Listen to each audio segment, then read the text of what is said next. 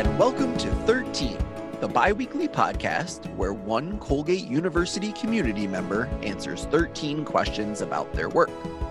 My name is Daniel DeVries, and today we will be talking with the William R. Keenan Jr. Professor of Geography and Environmental Studies, Ellen Percy Crayley. Crayley studies international migration, population and the environment, population and immigration policy, demographic measurement issues and statistical systems and human rights. And her current research includes refugee policy and forced migration, the ethical and human rights dimensions of using population data systems in policy and administration, and a particular reference to Aboriginal affairs in Australia, and population vulnerabilities, including community health and HIV/AIDS, specifically in Eastern Africa. Outside of her teaching at Colgate, Crayley is also a member of the Civil Society Steering Committee for the United Nations Summit for Refugees and Migrants. And she's a consultant to the National Science Foundation, the United Nations Statistical Office, the U.S. Commission on Immigration Reform, the U.S. Immigration and Naturalization Services, U.S. General Accounting Office, and the U.S. Bureau of the Census. Crayley is also an editorial board member for International Migration Review, the Journal of Migration and Human Security, and she's a member of the International Advisory Board for the Journal of Iranian Population Studies. Crayley earned her bachelor's degree from Bucknell University, her master's from Johns Hopkins, and her PhD from Fordham University. Crayley also holds an honorary degree from Curtin University in Australia. Her work and expertise has been featured in many media outlets, and she's even appeared on PBS and The Today Show. Professor Crayley, welcome to 13. Well, thank you so much, Dan. It's wonderful to be here on this sunny morning, actually, here in Hamilton, New York. Well, thank you for joining us. It's a little bit of improvement from the snow we've had for the past few days. So yes. Oh, but I love the snow up here. It's gorgeous. So your body of work is vast and it's impressive, and it's hard to know where to start. I had a similar feeling when I was putting together Professor Avini's podcast episode. Can you talk? I think it's always nice to start at the beginning and maybe talk a little bit about how you got interested in refugee issues and migration issues, and how that became sort of one of your main academic focuses. Okay. Well, great question, and thank you for that lovely introduction. I hope everyone understands I'm not doing all of those things at once. You really provided kind of a history of, or her story, maybe of my career, and a number of the agencies and organizations that you outlined were work that I've done really over several decades. So, like Tony, I've been at Colgate a long time, and have accumulated and really have been the beneficiary of so many opportunities, many of which have facilitated by Colgate. So when you ask me, how did I get interested in refugee studies in particular, it's because, Scott Crayley and I have settled in this area. We've made our careers at Colgate, very happily so. And so the pragmatist in me has, and my motivation to do service, both at Colgate but in the community, draws me to organizations within the region that brought me to the Mohawk Valley Resource Center for Refugees, and kind of allowed me to grow my suite of interests in migration studies to include forced migrants. So there's, in anyone's career, but certainly in mine, there's been serendipity, where I find myself in a place and take a look around. Maybe this is the influence of geography on me, kind of be very place-based, get inspired by people and places around me, and then kind of very selfishly kind of take advantage of those moments. So let's go back to one of those moments. I was at Bucknell. My mentor there was a demographer, Ralph Spielman, wonderful scholar. And he saw in me maybe an aptitude, maybe some mathematical skills, that thought I would be right for population studies, which is very mathematical kind of area of social science and very interdisciplinary with health, migration, behavior. And so he kind of nudged me.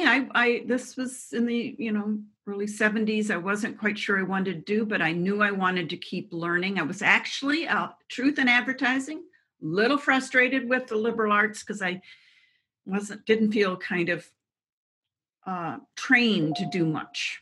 And so when he nudged me toward graduate school in public health and in a program of population studies, I trusted his aptitude and followed that lead. Now, in the 70s, the name of the game in population studies was fertility, high fertility driving population growth. And so at Johns Hopkins, I studied mortality, child mortality in relationship to fertility change. And, that was it was very formal demography. And from there went on to work in research in New York. Got married. So, women and men, as you're out there, all these points that kind of nudge in different ways. So Scott and I met at Hopkins and got married. We both went off to New York together. And as soon as he was funded for his postdoc, I then said, okay, I want to go beyond my master's in demography to pursue a PhD.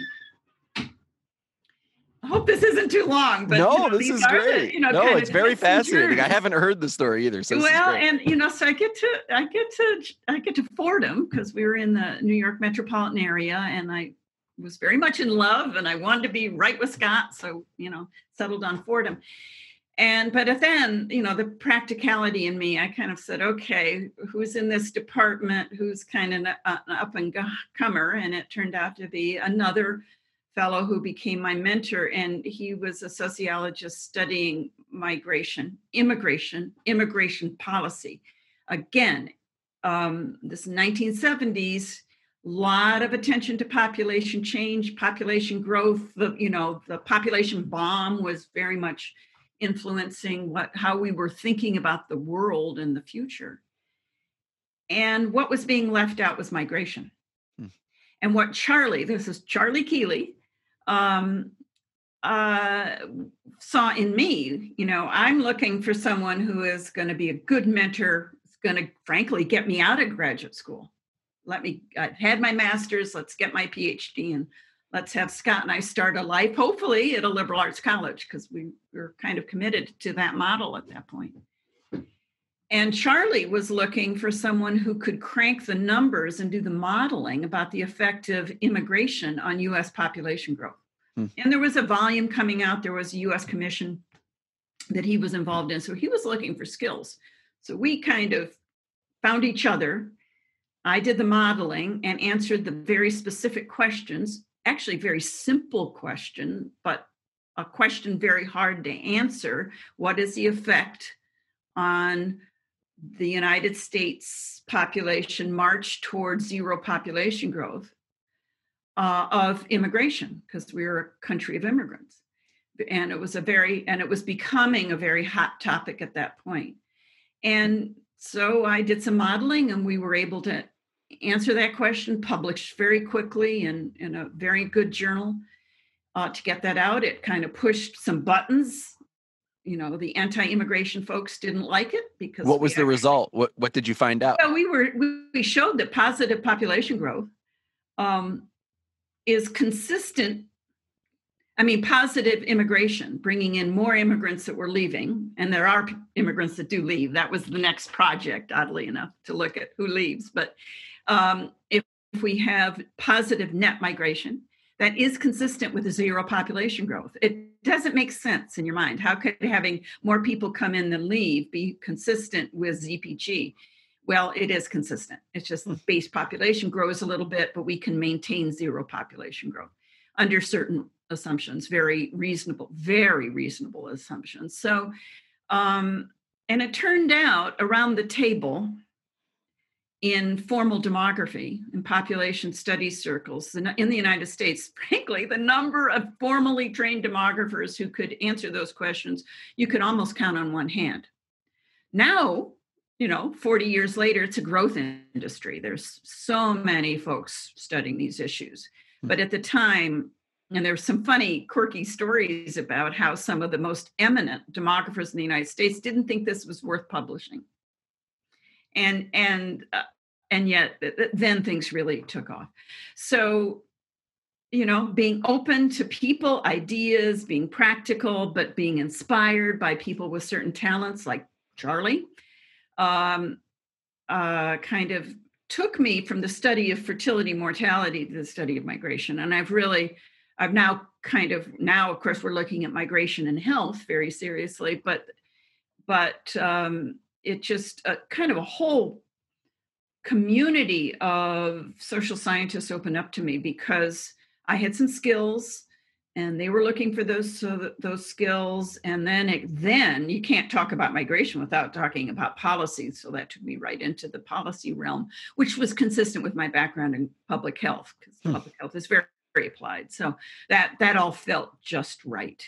So that's how I started studying migration and immigration policy, doing a lot of consulting work because we needed data, we needed modeling. So that's the UN, that's US Census Bureau, all that kind of stuff kind of rolled out. And that was great because it also, frankly, very practically provided some income when Scott got the job at Colgate. So, and then here, curricular, opportunities here for the study of migration. Bob Elgee in geography saw someone who was interested in migration, and he just kind of said, "Come hither," and that worked just really beautifully. And I found a home in geography here at Colgate that has just been a blessing. So long answer. Sorry. No, that's great. That's fascinating. Okay.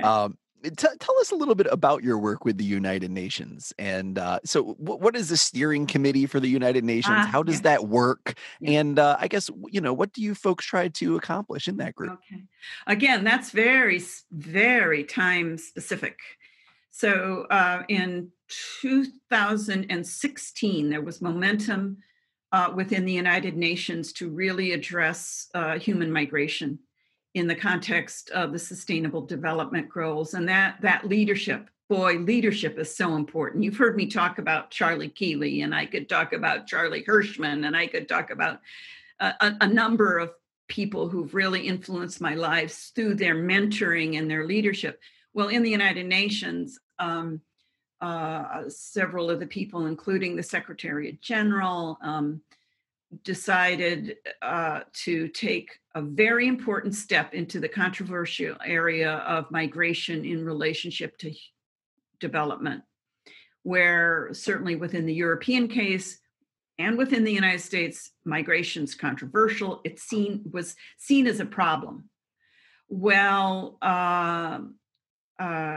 leaders and individuals and leadership within IOM, International Organization for Migration, said, okay, let's try to change the narrative and let's look at the positive effects. World Bank actually is very important in this area as well.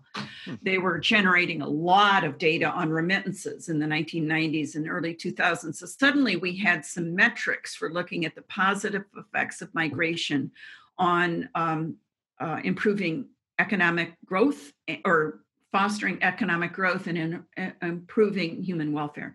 So in the 2016, also with some very important narratives and writing by Sir Peter Sutherland, who was this special representative to the Secretary General on international migration, wrote some very compelling arguments for thinking about migration, international migration, within the context of development.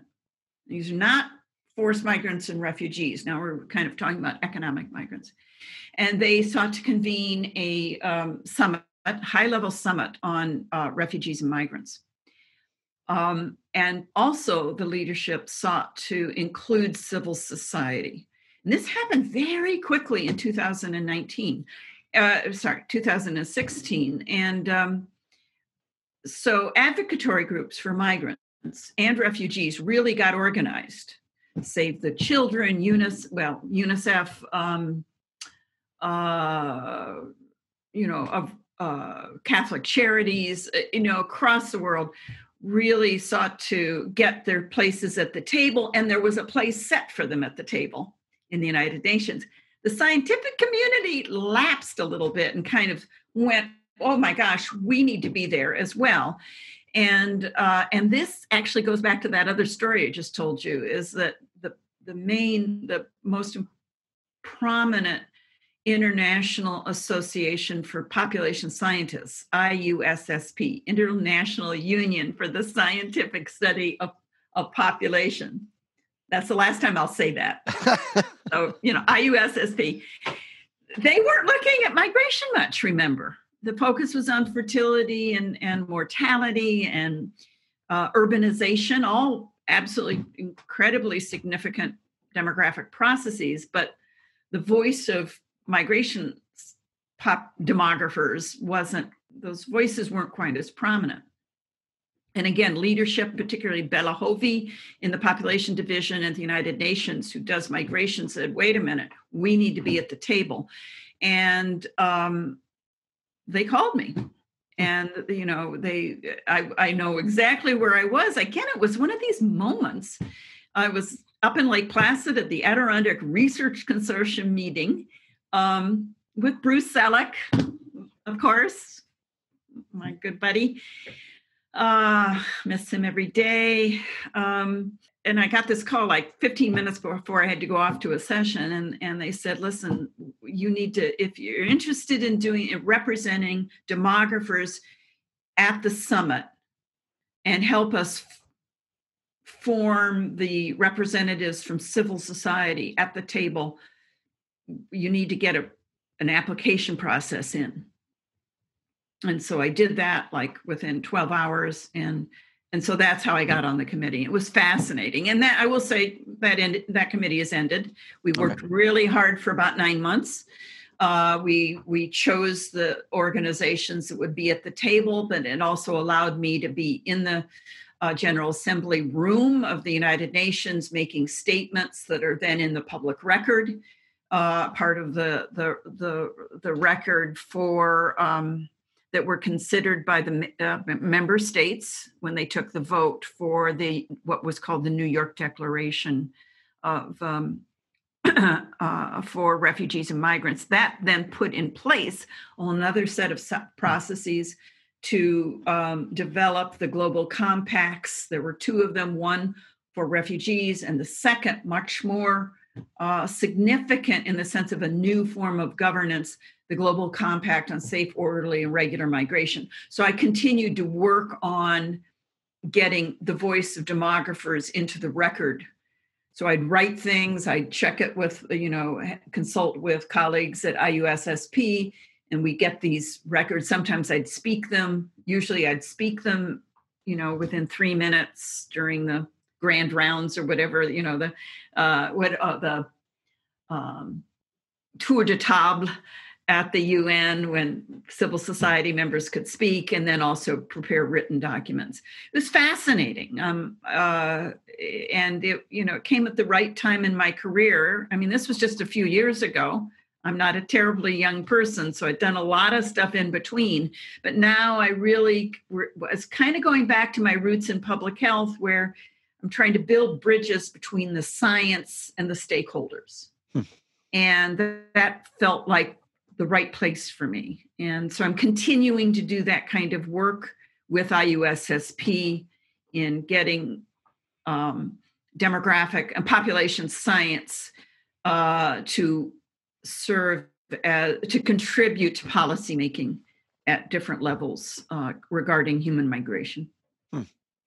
How does international law define a refugee? So, who qualifies as being a refugee? And if you are considered a refugee, I guess what does that status bring in terms of UN support or other assistance that's out there? That's a good question. That's like a good exam question. You can use that one. Yeah, I mean, that last spring I taught my course on international migration and U.S. immigration policy, and so that was kind of right in there. And actually, I wanted students to know the answer to the question you just posed specifically, because it is a legal term, and it's very, it exists in international law under the 1951 Convention on the Status of Refugees, that then came out of the Second World War era to focus on European migration refugees, viewing it as kind of a temporary problem. But of course, that problem of forced displacement and the search for safe haven has never gone away. So in 1967, the United Nations extended the definition of a refugee to be global.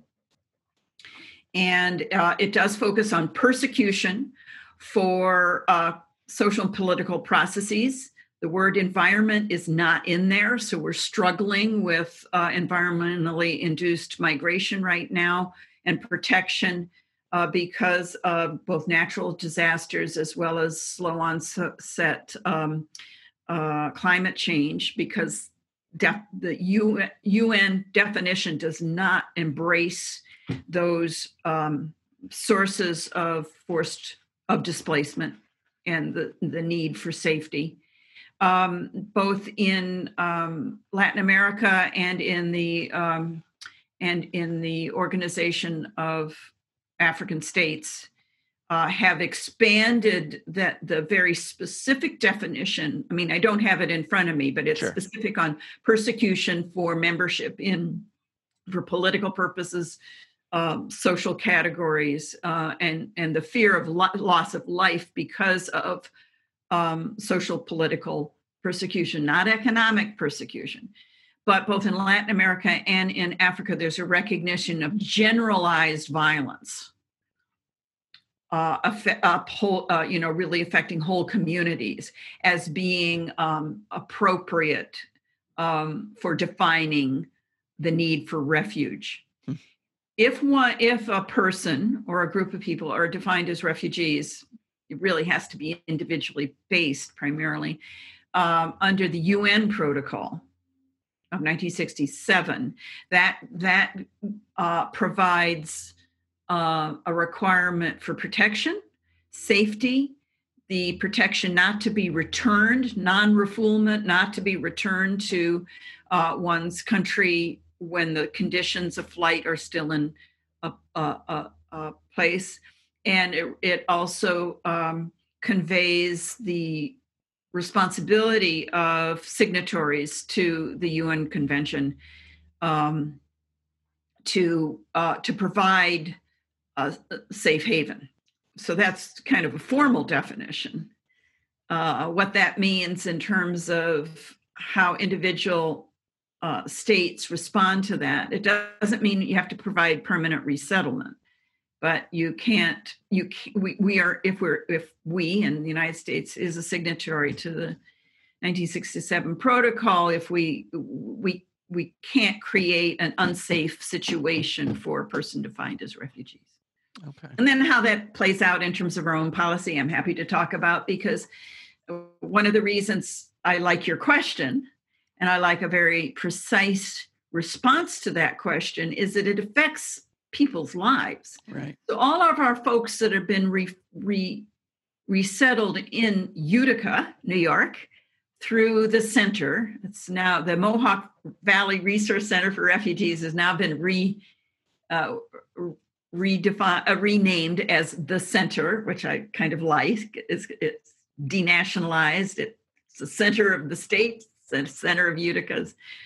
I would love to have it say its identity, but it's the center. The folks that are settled through the center are very aware of their legal status and their status under the U.S. Immigration and Nationality Act, and specifically the 1980 amendments to that act. Although we're a signatory to the UN conventions, we did not. Our legal definition of a refugee that existed between 1965 and 1980 defined it a refugee as a person fleeing a communist-dominated country, completely consistent with our foreign policy. That was it? Only just fleeing communism. Yeah. And now that changed in 1960, and we removed that. 1980, and we removed that kind of restriction. I did some work during the 80s and 90s to show that we still were primarily dealing with defining refugees in terms of a kind of a Cold War sort of mentality. But that's why Haitians were not defined as refugees under U.S. law, who were fleeing a right-wing fascist government in the 1960s and 1970s, where Cubans were, because they were fleeing Castro's regime. So, but that's been eliminated. But remember, all of this has to play out in administrative law, and who is actually admitted is very politicized, so, as we know. So I'm curious about the numbers, and as a demographer and someone who looks at statistics and data and all this stuff, where is this data from? Like, I don't picture someone fleeing a country as like stopping to fill out a form. So like, how do you, I guess, what data sets do you look at? And I guess, how confident are you like that you're catching everyone, or is there kind of this, or do you know there's a certain percentage that everything is off because, people are traveling and not talking to governments? Yeah. Boy, you asked really good questions. Oddly enough, I mean, I can't say everything universally, but people who do flee and seek safety in transit camps are registered. Okay. I mean, and it kind of goes to there's wonderful geographic work. My colleague up at York University, Jennifer Heinemann, has worked on these sorts of issues quite a bit, because, I mean, you could think about it as a positive thing. In order, people come into transit camps. I've visited transit camps on the west border of Uganda, just across from DRC, from Congo. And those transit camps by the UNHCR, UN High Commissioner for Refugees, go up very, very quickly. They are meant to be kind of first responders. And in order to manage the people coming in, and you could think about that very forensically and very negatively, but in fact, if you need to meet, beds, tents, food, hydration, to prevent cholera from breaking out and keeping water safe, all of that really requires public health management, very small spatial scale in terms of a 1 square mile or a half square mile sort of camp. You need to register those folks, and either temporarily, if they're going to then return to their home, which they want to do. They don't want to leave. This is forced, but to make, stay alive, they may have to leave because of violence. And then if they go on to more permanent life in, frankly, rather permanent refugee camps, I'm thinking about the 3 big ones in Uganda. These are cities, basically, of refugees. And those folks have committed to, or do not see often a chance of returning. So they're getting in the queue for permanent resettlement in perhaps a third country. So they might go from transit to an established refugee camp with support, and perhaps some, depending on the country. Uganda is really good on this, the allowing for employment even outside of the camp of refugees. But many of those folks are hoping to get to a third world country like Canada, such as the United States. And all of that is an incredible paper trail. So when President Trump, really put the moratorium on refugee resettlement because of concern about terrorism and the Muslim ban. Oddly enough, refugees, people applying for permanent resettlement in the United States, are the most highly vetted group of migrants you can imagine, because they've just gone through layers and layers and years, sometimes dozens, a dozen, maybe more, maybe 20 years in refugee camps, and just, what we call temporary displacement, when in fact these are protracted homes, protracted displacement for refugees. And those folks often it's not that they get forgotten because they're living in these camps, but the system doesn't move them along for kind of permanent resolution. And that's one of the issues of going back to the Global Compact for Refugees. That is a big move to recognize the role of countries of first asylum, and which are usually poor countries. Most of these events happen in poor countries, right?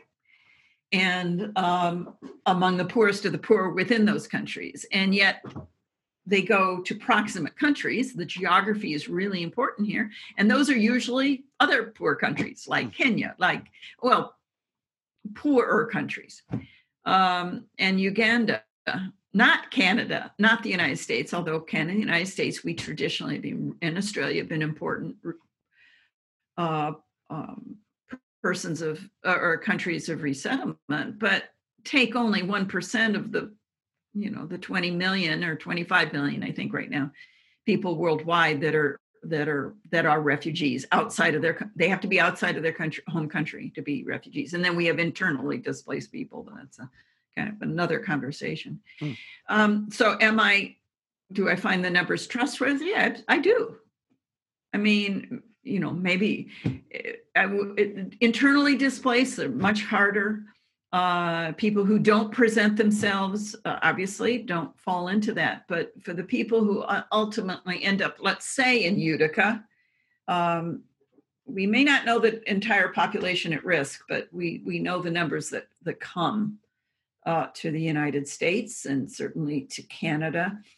But when I use that terrible phrase, a growth industry, there are lots and lots of organizations and international as well as national organizations trying to rationalize and distribute resources and promote human welfare. And you need accounting to do that. I imagine, refugees in these camps, not easy, never easy. And now you have the added difficulties with the pandemic. And I don't know if it's too soon or if you've seen anything, but I guess curious about the impact of the pandemic on these populations. Wow. How has it hit the camps, and has it created new migration, or has it curbed migration? Yeah. Great question. That's just what everyone, I can't tell you. Every week there's another webinar on just this sort of issue. I think there's one going on right now in terms of the Canadian system. IOM, International Organization for Migration, is really on this. Africa, the African Union Commission, IUSSP is working on a project with them right now that I'm involved in. They are all over this. And so a number of effects. One, it has tamped down migration and mobility because there aren't jobs. So, if there aren't jobs, people aren't moving as much. So that's part of it. There's an issue of health and disability and illness that, and then you have women taking care of the people who are ill. It's like malaria. Remember, there's a lot of competing morbidity in most areas of the world. Mm-hmm. So malaria is always going to be is there right now. Tuberculosis is there right now. All the childhood diseases, diarrheal diseases. So, in one sense, COVID is competing or kind of working with all of that, with the same sort of stratification that we see in the United States of people who are poor and are vulnerable and are marginalized, worried about their health care, rural, are all at risk.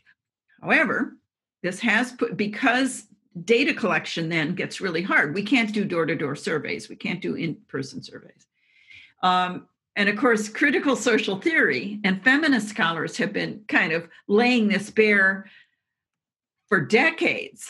And as I said, Jennifer Heinemann, a good friend, good colleague of mine at York, really blew that sort of my forensics, my demography, said, and we did this in person, in Pretoria. I remember at a conference in the 1990s, she said we got to know each other, and she helped me understand that there's really a common ground between kind of critical theory and the population sciences. And she and I have kind of tried to continue that dialogue and build those intellectual bridges right along. And I say that because now all those tools from social theory and social analysis are helping us understand how we can get the voices of people during this time of COVID to the forefront.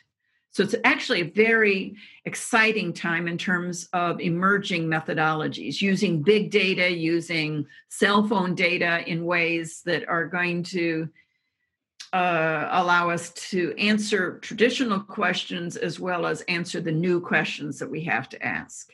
That's a good segue actually into the next question that I had about technological development. So like, how has the development of technology over the past 10, 20 years impacted refugees? And I'm thinking of things like social media or just improved access to cell phones and the internet. What does that mean? Yeah.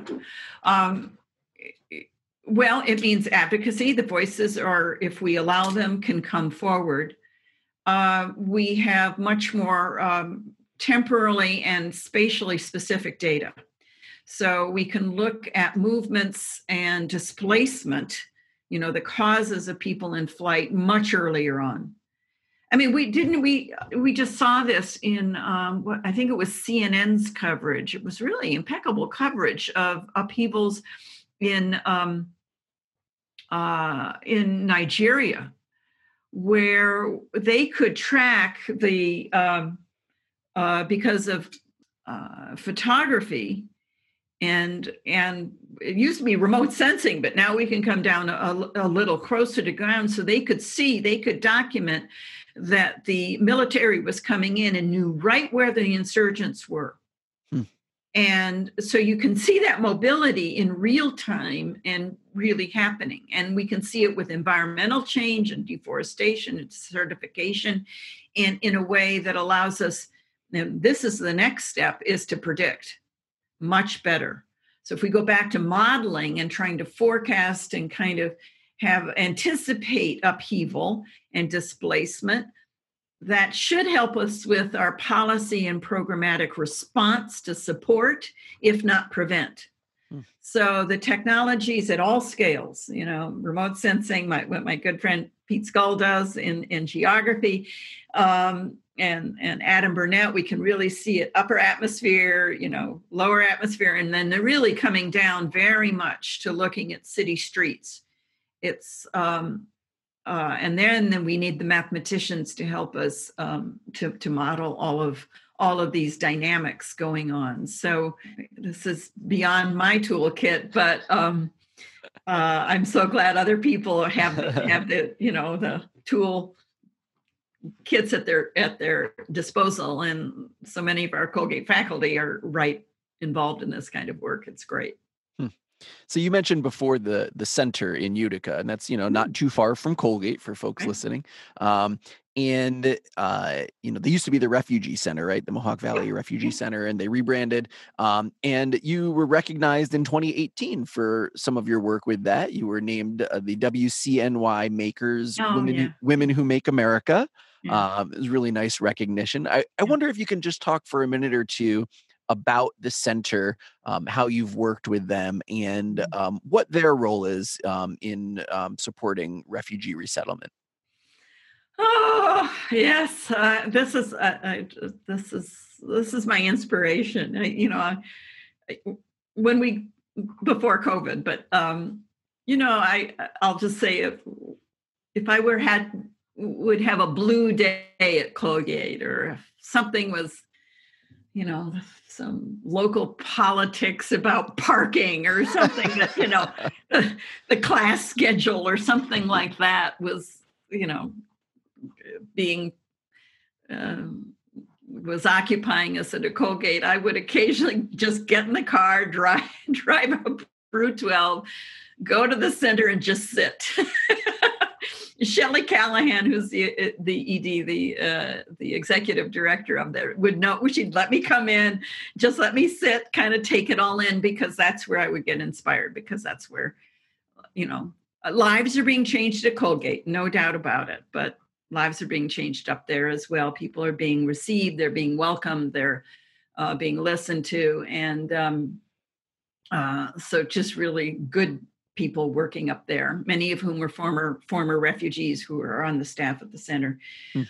So the center's been was formally formed around 1979, 1980, and then really gained momentum in the latter part of the 1980s as they received a federal contract for cultural reorganization of Asian Americans, children of Vietnamese women, largely, who were being resettled in a decade after the fall of Saigon and the end of the Vietnam War. And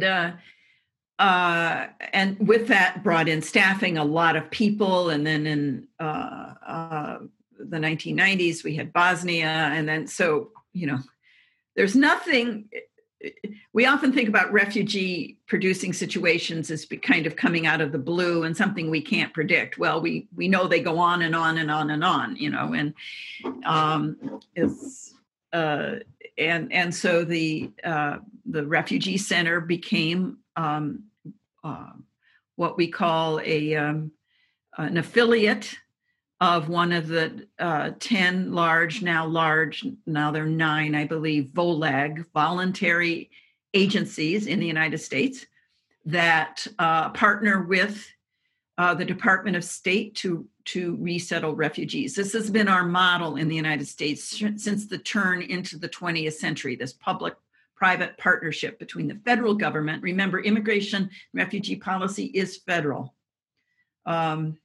States are players, but they don't form the policy. And that's always been a tension in U.S. immigration and refugee policy. But the federal government has since the large streams of migration turn into the 20th century, kind of the Ellis Island era, has partnered with civil society, largely churches, to help in the resettlement process. And that still exists today. So there are 9 voluntary agencies. Lutheran Immigration and Refugee Services is the voluntary agency that the center is affiliated with. So there were 9 VOLAGs, and up until the Trump administration, about 400 affiliates all over the country. And New York State's very prominent in this. There's major refugee resettlement in Buffalo, in Rochester, had been in Binghamton, Schenectady area, and of course Utica, and New York City. Absolutely, there are many affiliates in New York City.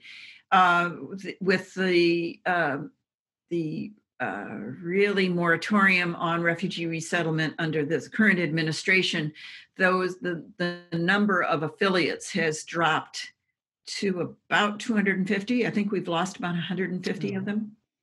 So the infrastructure has been eroded. So even though under the President-elect Biden's administration, should the doors reopen to refugee resettlements, you can't just open the doors again. Those folks have gone on to find, the professionals have found other jobs, hopefully. But in Utica, we've had a business model, and I say we, Truth in Advertising, I'm on the board. I've been on the board there for 15 years, 20 years maybe now. But we have a business model that has allowed us not to solely rely on federal money and state money for refugee resettlement. So we do interpretation, we work with employers to help match both refugees as well as other people in need of employment in Utica as well. So we've managed to stay in business. serve the refugee and immigrant communities within the region, support employers to help them be inclusive and respect cultural diversities. We do a lot of education. I mean, the staff does, not I don't, but it's been inspiring. Our board is very mission driven, and I will say, though, my partnership and my involvement in the center followed their permission to allow me to have students do service learning projects up at the center, not doing research that is on refugees, but to do the kind of work that the staff of the center needs doing. So very consistent with the Upstate Institute. That is, we listen to what the center needs. We try to organize student projects to meet those needs of the center. So research questions, knowledge generation defined by the leadership of the center. Having been so deeply involved in issues of refugee resettlement through the years, I'm curious if, through your knowledge of U.S. law and through various policies, if you could be in charge for the day and you could make whatever sweeping reform you'd like to U.S. immigration, not immigration, I guess, in refugee policy. Yeah. What would be the one thing that you think would make the biggest difference, or the one thing that you wish you could change? Well, there's a short-term answer to that question and a longer-term answer to that question. The short-term one is to return to levels of refugee resettlement that had been operative under Reagan, under Bush, under Clinton, under Bush, under Obama. Now, and that was receiving about 75,000 it was higher under Reagan, oddly enough. But let's say 75,000 refugees per year. And if you combine the United States, Canada, Australia, New Zealand, Sweden, that's tiny, but that really only gets at 1% of the population, global population in need. I mean, so it's just the tip of the iceberg. But that's not nuts. I mean, we were at I work with these data, again, very forensically working with demographic data. And the United States used to be at the top of the list. Largest number, we were said of the largest absolute number, not per capita, but absolute number of refugees per year. And now we're absolutely off of the list at this point for permanent resettlement. Remember, we pick and choose our refugees. That's a whole nother story. We're very, very selective.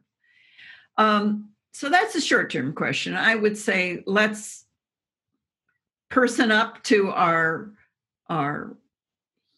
humanitarian responsibilities to participate in receiving refugees. The other short-term answer is to allow people to file for refugee status through the process of asylum seeking.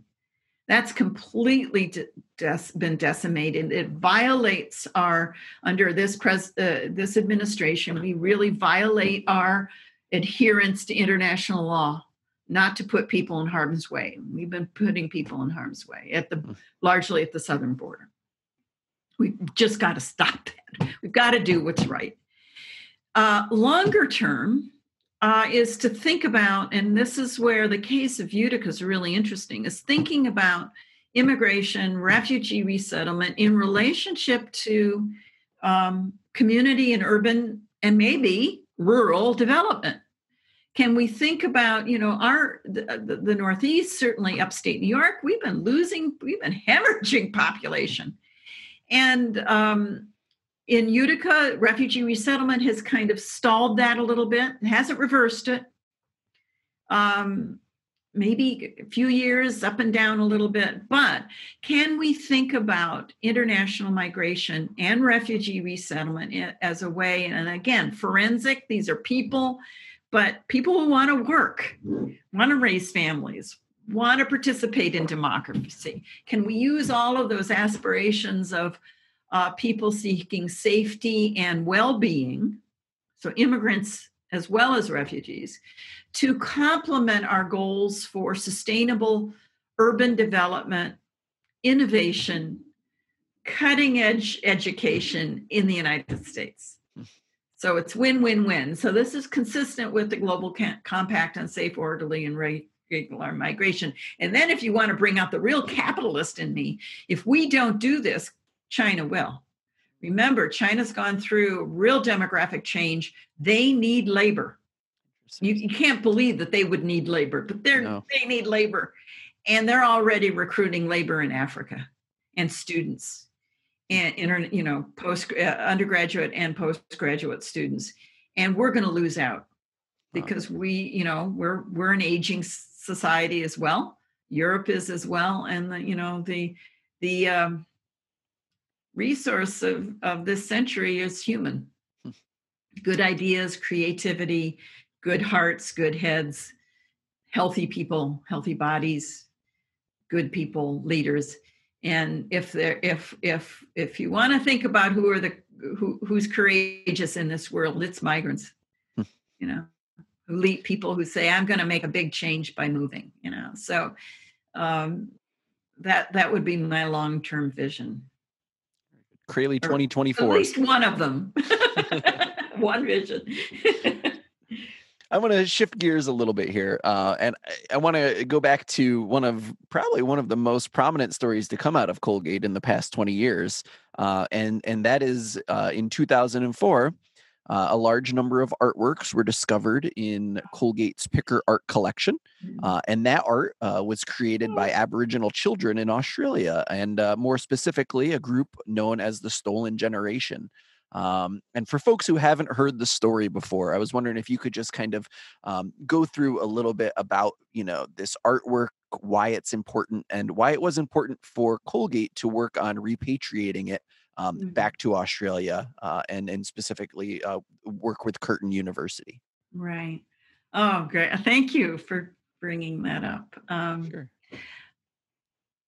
I've been so fortunate to have good colleagues here at Colgate. Colgate just supports faculty research, professional exploration, professional change in so many ways. Just been so lucky.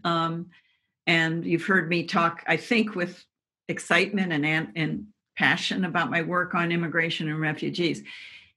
As Scott, my husband, best friend, reminds me and has reminded me since 2004, the work with on the Carol Up artwork is probably the most important of my career. And the most difficult, the most challenging, and trying to figure out what's the right thing to do. I mean, I know how to run a population projection, but in terms of thinking about cultural heritage, listening to people's sorrow as well as hopes and dreams very far away in Western Australia, this is most gratifying, most terrifying, most wonderful experience of my life. Where to begin, Dan? Oh my gosh. I know. It's such a big, we could do a whole podcast episode about it. Yeah. Where to start? What year to start in? 1945, when a teacher came to an Aboriginal reserve in the bush of Western Australia, the southwest of Western Australia, and decided to use artwork to inspire these children who had been removed from their families. His name was Noel White. And out of that good teaching pedagogy, I wish I had someone from educational studies here to kind of talk about the use of artwork or writing or music to help inspire children to learn. I mean, he was not an artist, but he saw things started to come alive in these children. They started to produce artwork, drawings, pastels in particular. And so that you could start there. But that's not the right way to start in terms of Australia, because you really have to start with population displacement, forced migration, population control, and the attempt to kind of eliminate the oldest ongoing civilization in the world, Australian Aboriginal peoples. And they're not one people, they're like 700 different groups throughout Australia, language groups. And that started in 1788, with Botany Bay. And so where to start, and I started in all of this through demography, doing a project on using population data to control people, long before my involvement in Kerala. But so there's a blending there of interests. But because I was doing that work and publishing in the area of population data in the colony and then state of Victoria with a colleague at University of Wollongong because of our study abroad programs. I mean, all of this, you can see all these kind of pieces, they didn't just fit together, they kind of fell together. It was a different kind of puzzle. They kind of tumbled on each other. And out of that came a project with John McQuilton and on studying Victoria and population data, how they were used to control people, Aboriginal people in Victoria. But because of that, folks, we're a small community here at Colgate. The folks in the Picker had these artworks identified, and we can talk about how they came to Colgate. But they thought, oh, Ellen, she does stuff on this stuff. Let's call her down and show it to her. And that's just what happened. And it happened because the Art and Art History Department has an endowed lecture, the Ryan Lecture, and they had Dr. Howard Morphy, wonderful fellow, whose wife actually works on Aboriginal census stuff. It's also weird. Anyway, he gave this lecture on Aboriginal art, Australian Aboriginal art. They came there. They showed him at the Picker a beautiful bark painting, another portrait, and then this box of children's artwork. He knew exactly what it was because folks in Australia had been looking for it for 20 years. Oh my goodness. Now, how many pieces of art was it? It was 122 paintings, drawings, paintings on 95 objects, because some of them were double-sided. And so he saw them. You want to hear something funny? I wasn't at his lecture. I would have gone to his lecture because I'm interested in Australia's stuff and Aboriginal stuff. I was actually, if you can believe this is 2004. I was in Washington, D.C. at the Afghanistan embassy to talk about setting up a study abroad program in Kabul. Wow. So, we were really aspirational about study abroad at that moment. But so that's why I wasn't at the lecture. But, that didn't go anywhere, by the way. Wow. But would have been interesting, wouldn't it? So 121 paintings. They'd come to Colgate in about 1966. It was a donation from Herbert Mayer, who was class of what, my buddy, Marianne Kayla would know this, 29, I think. And he had a gallery in New York City, the World House Gallery. He had bought this collection from Florence Rudder, who is an English woman in London. She had taken a whole collection of the work produced in about 1950 from the Kerala School in Western Australia, because she was visiting there. She was inspired. She wanted to raise money for the children, to benefit the children at the Kerala School in Reserve. So she took, how many? Maybe 250 pieces all through Europe and to England. And she displayed them to raise money and raise awareness for the children. And that petered out at a few years. And in fact, the girls and boys who produced this work were forced to leave the school at the age of 14, maybe 15. And so they kind of went their ways and time went on. And she needed the money. She sold what she had left, just 95 pieces, to Mr. Mayer. we believe, displayed them. He had an exhibit in 1962, maybe. It was written about in the New York Times, of international children's artwork. So not just the Aboriginal artwork, but I think some Indian work, children from India as well. And then he dissolved his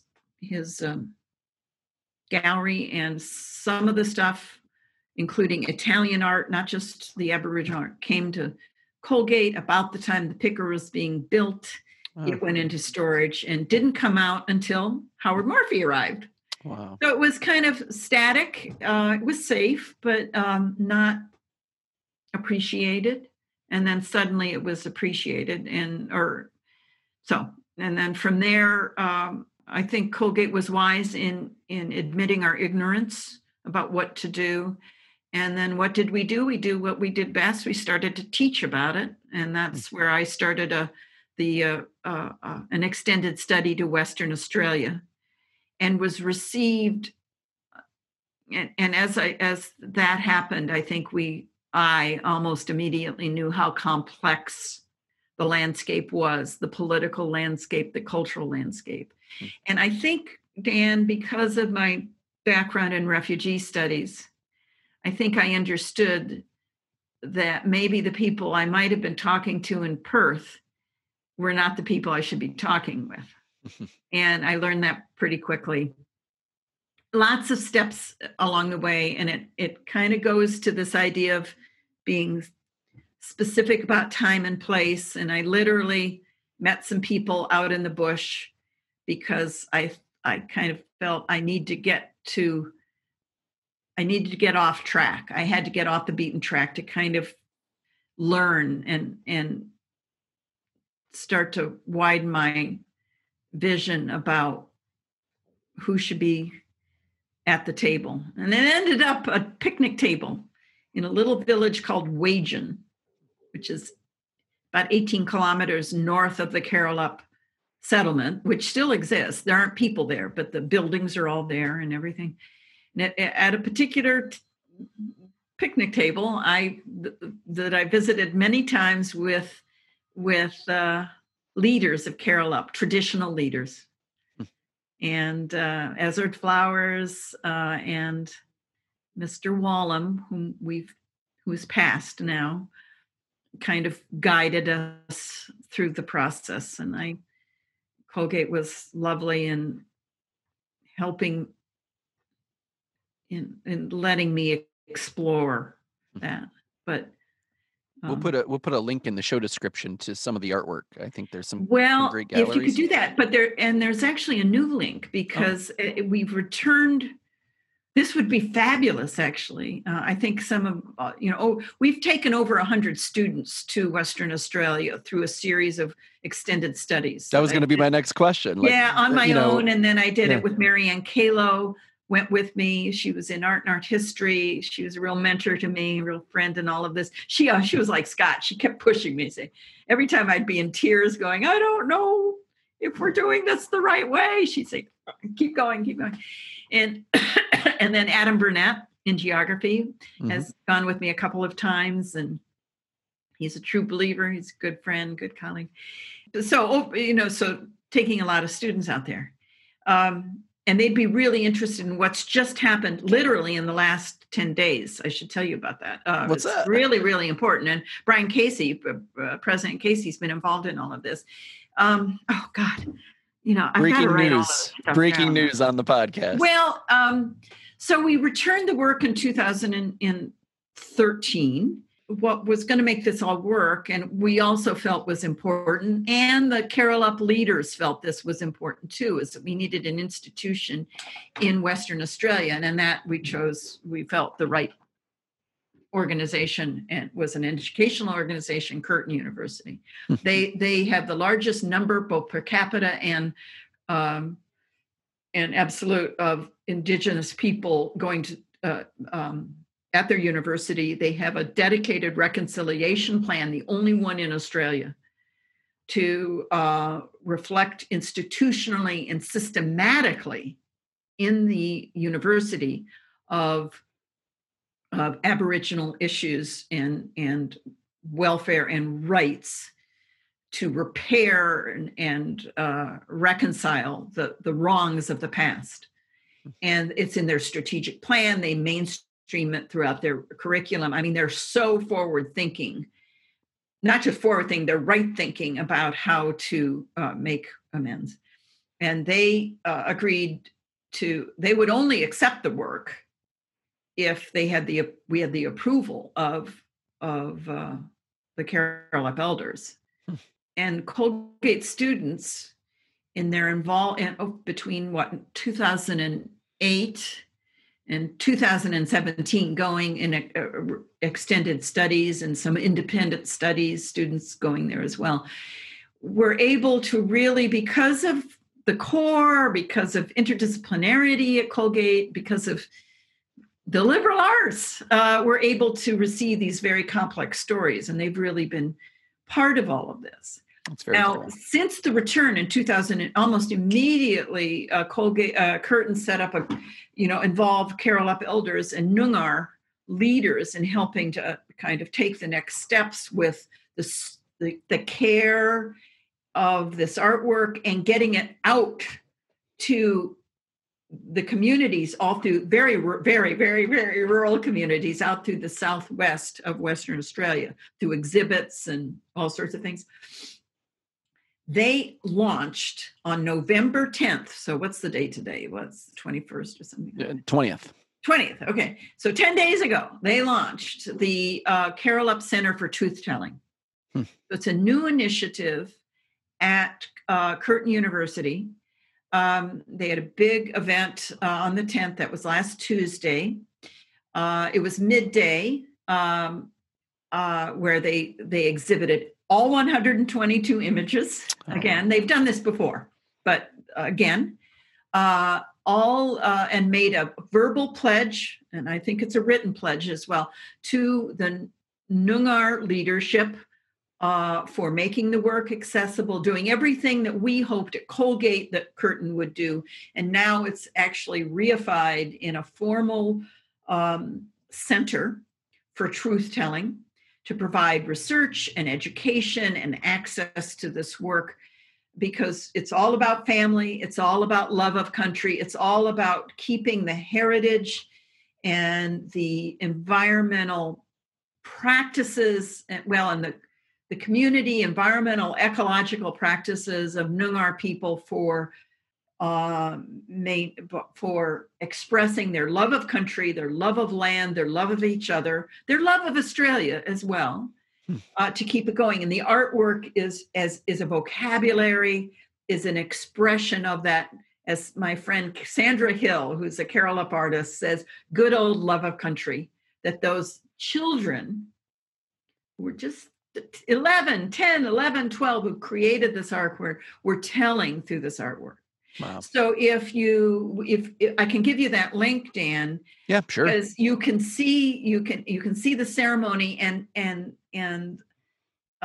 President Casey, with his way and his heart and his sincerity, delivered this wonderful message of congratulations to Curtin and the Carol Up leaders, the elders, and the government of Western Australia, who was well represented at the event.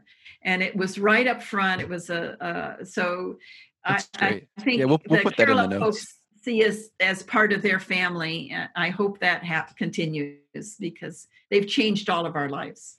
That's amazing. Yeah. All right, I'm going to do some traveling again, and this time I want to fly out to Uganda, and I want to talk a little bit about your trip there in 2003. Yeah. Oh, that was a crazy. Yeah. I'm just trying to think, because that was the same trip where I went to Sudan. Okay. That was a sabbatical trip where I went to Sudan and Uganda.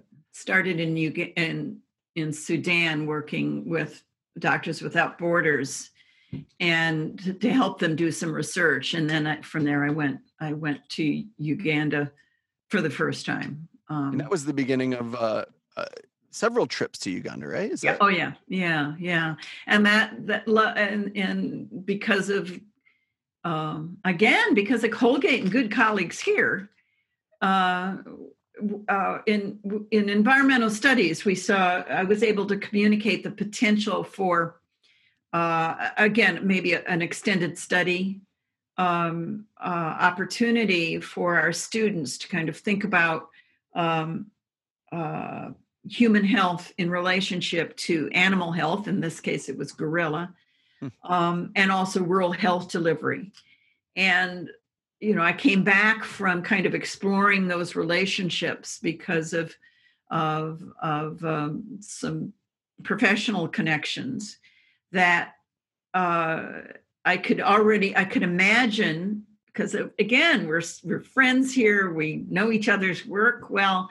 I could think immediately of people in biology, people in geography, specifically Frank Fry in biology and environmental studies, and Pete Scull in geography, and his work in GIS, and also soils geographer. And think about how all these, the human communities, the animal communities, and then also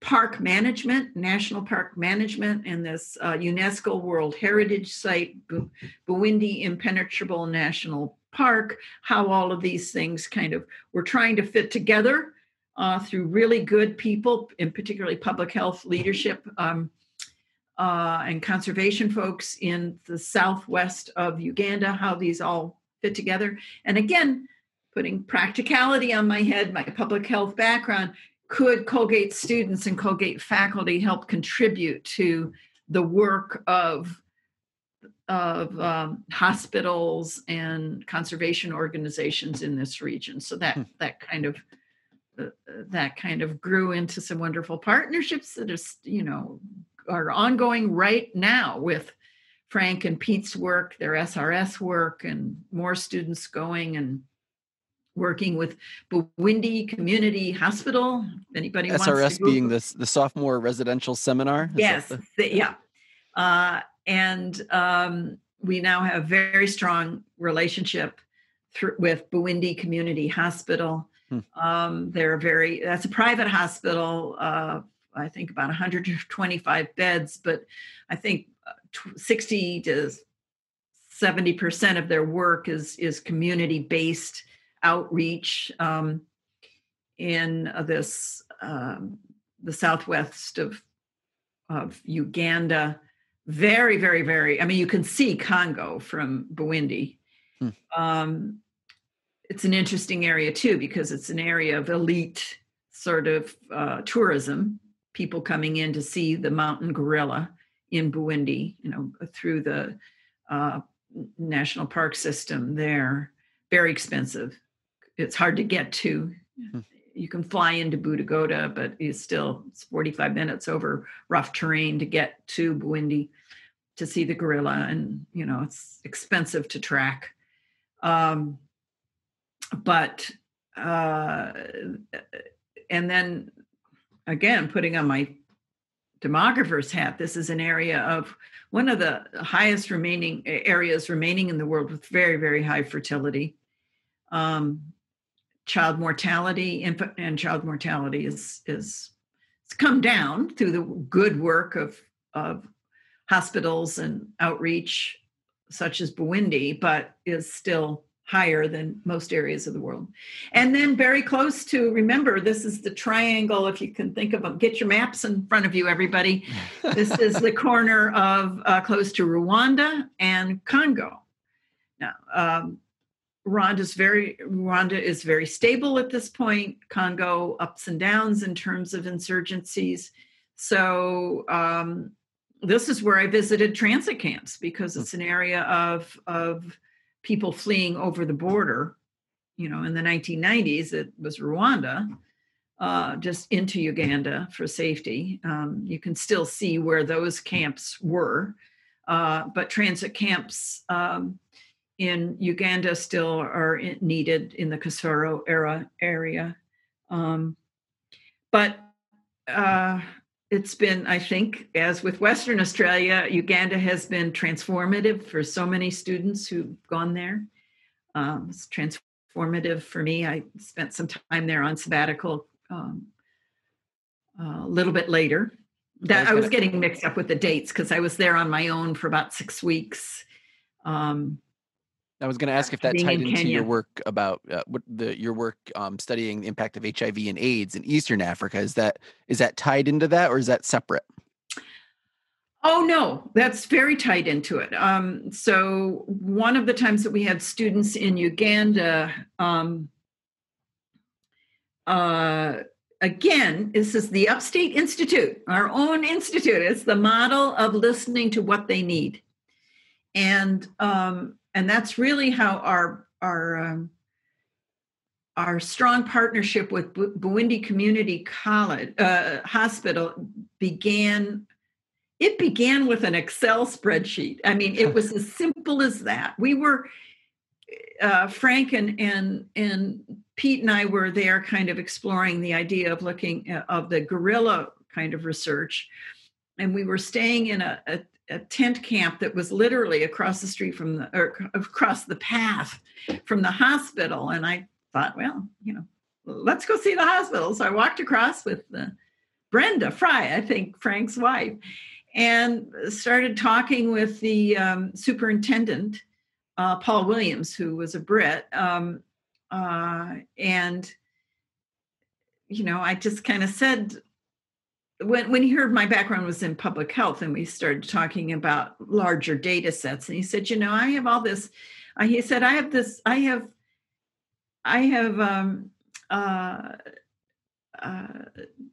survey data that's in an Excel spreadsheet. And I had a student, he said, I had a graduate student from another university. I'll say an Ivy League, I won't name the university, who was supposed to analyze it, but he or she hasn't kind of come through yet. And I said, well, we can do that, and literally I walked back across the path. Paul had already sent me the Excel spreadsheet, as an email attachment. And we had a soccer student, Josie Johnson. Gosh, am I getting that right? I may want to check that. That's all right. Yeah, no problem. You can look it up. But Josie analyzed it. She did an independent study with me and analyzed the data and sent off a report to Paul. And that was all he needed. He needed to know that we could do the work and that we would do the work. And, we're good at that here at Colgate. We follow up. We kind of grade students and we make them do the work.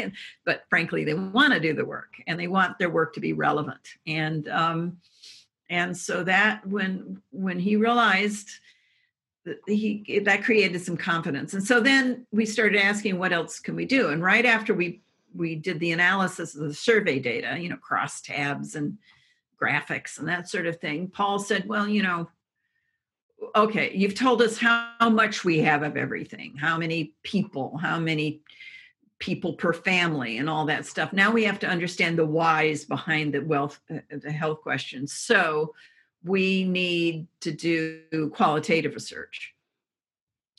Well, I don't speak Rachiga and students don't speak Rachiga, but even we were like-minded. We knew if we were going to have a sustainable impact on Bwindi, if we're going to make a really good gift or contribution, it was through teaching their staff to collect the data.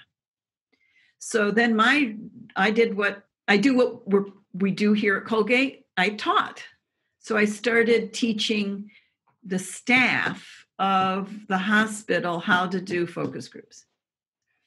And which is that's what I did in Sudan for Doctors Without Borders. So I kind of developed a curriculum over 3 or 4 days. And they start collecting their own data. Now they could collect the data, but then analyzing the data is much more time consuming. And so we did what we did in Sudan. They would send us the transcripts and the recordings, and then students would do for independent studies, for senior theses, that sort of thing, would actually analyze the data.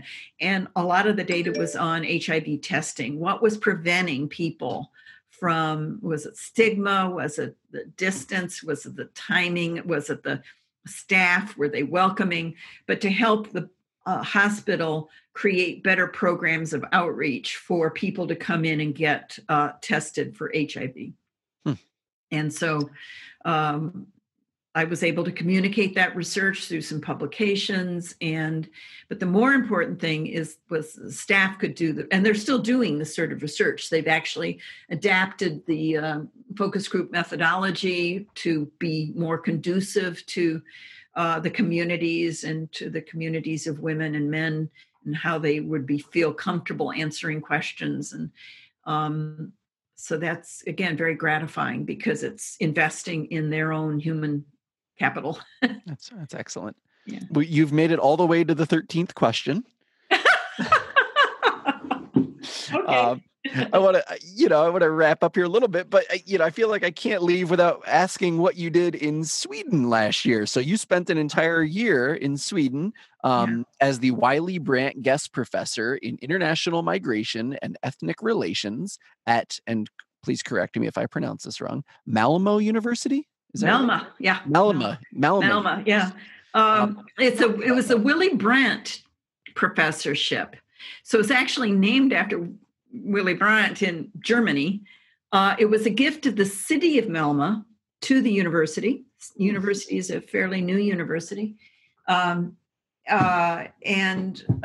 to promote the study of immigration and international migration. So it's a rotating chair professorship. And I was invited to do that. What an honor, an incredible honor. I've looked at other people who've been invited. There aren't many people from residential liberal arts undergraduate institutions. So that was fantastic. And it was just delightful, wonderful people there. I was able to work with graduate students and undergraduates, but graduate students, because part of the characteristics of the chair is to do some public outreach. So I would do some public lectures, but I didn't have to teach. Not that I love to teach. I kept kind of gravitating into their classrooms, and they were kind of like, "Why, don't you want to go off to your cubicle and do your research?" But which I did. But I love the students there; just fabulous. Very international group. They weren't all Swedes at all. And they got my juices going. And at that point, I was doing a lot of this UN work, working on the global compacts for safe, orderly, and regular migration, and doing working with Bella Hovey from the United Nations on a paper looking at the role of research in the compact. So I was able to test some of those ideas with really good migration scholars, and be in Sweden. Malmo is at the It's the location where the movie and the series about Wallander, the detective, is. So right across the bridge from Copenhagen. So it's this wonderful, beautiful kind of, lower part of Sweden was part of Denmark until, oh my gosh, I was supposed to know this, 1568, something like that. So it's the southern part's kind of very Danish. And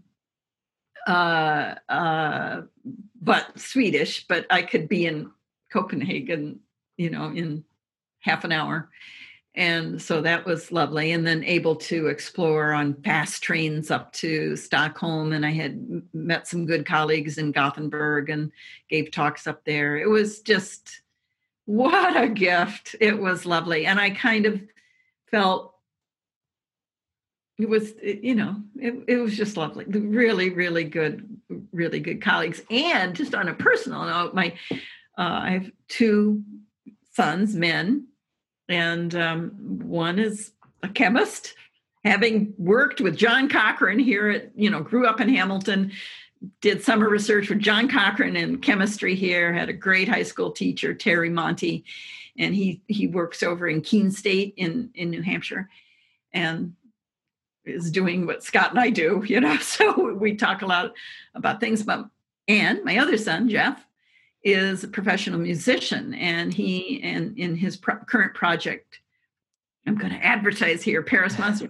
They were doing a lot of work in Germany, in Estonia, in Denmark. So I was actually able to see live performances of what they were doing, really, on weekends and that sort of thing. So that was just as a family, it was kind of, again, strange being thrown together or coming together in strange, interesting places that one just doesn't expect, or you just have to be open to. And I've been so lucky.